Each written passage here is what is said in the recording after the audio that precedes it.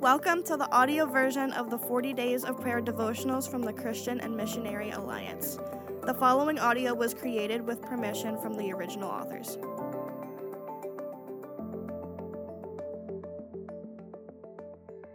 Welcome to day 24 of 40 Days of Prayer for 2022. Today's devotional is called The Church as God's Family and was written by Becky McCabe. Have you ever experienced what it feels like to be a foreigner, a stranger? As a new worker overseas, I did. It took a friend welcoming me into her household and giving me her family name before I felt like I truly belonged. To this day, many of my dearest friends know me as Bintu Diallo. As Christ followers, one of our greatest blessings is being a part of God's family. We no longer go through life seeking to belong because we've found our rightful place. Our Abba knows us by name, and we are his cherished children. In God's family, we're all on equal footing. It's a running joke in my family, made up of 4 girls and 1 boy, that my brother is the favored one. To prove it, he has a coffee mug that says, quote, "I love how we all know that I'm your favorite child," end quote. But unlike my parents, God doesn't play favorites. We were all unworthy, each of us saved by grace, and we are all equal heirs. God's household is a global family. On that great day when the multitudes gather, there will be peoples from every nation, tribe, and language worshiping the Lamb. What a glorious family reunion it will be. Now, as you hear some music in the background and spend the next few moments in prayer, consider these following 4 prayer points. 1. Spend some time thanking God for the gift of being a part of his family. 2. Ask the Lord to reveal to you someone who's estranged, left out, or feeling marginalized and needing to find their rightful place in God's family. 3. Search your heart.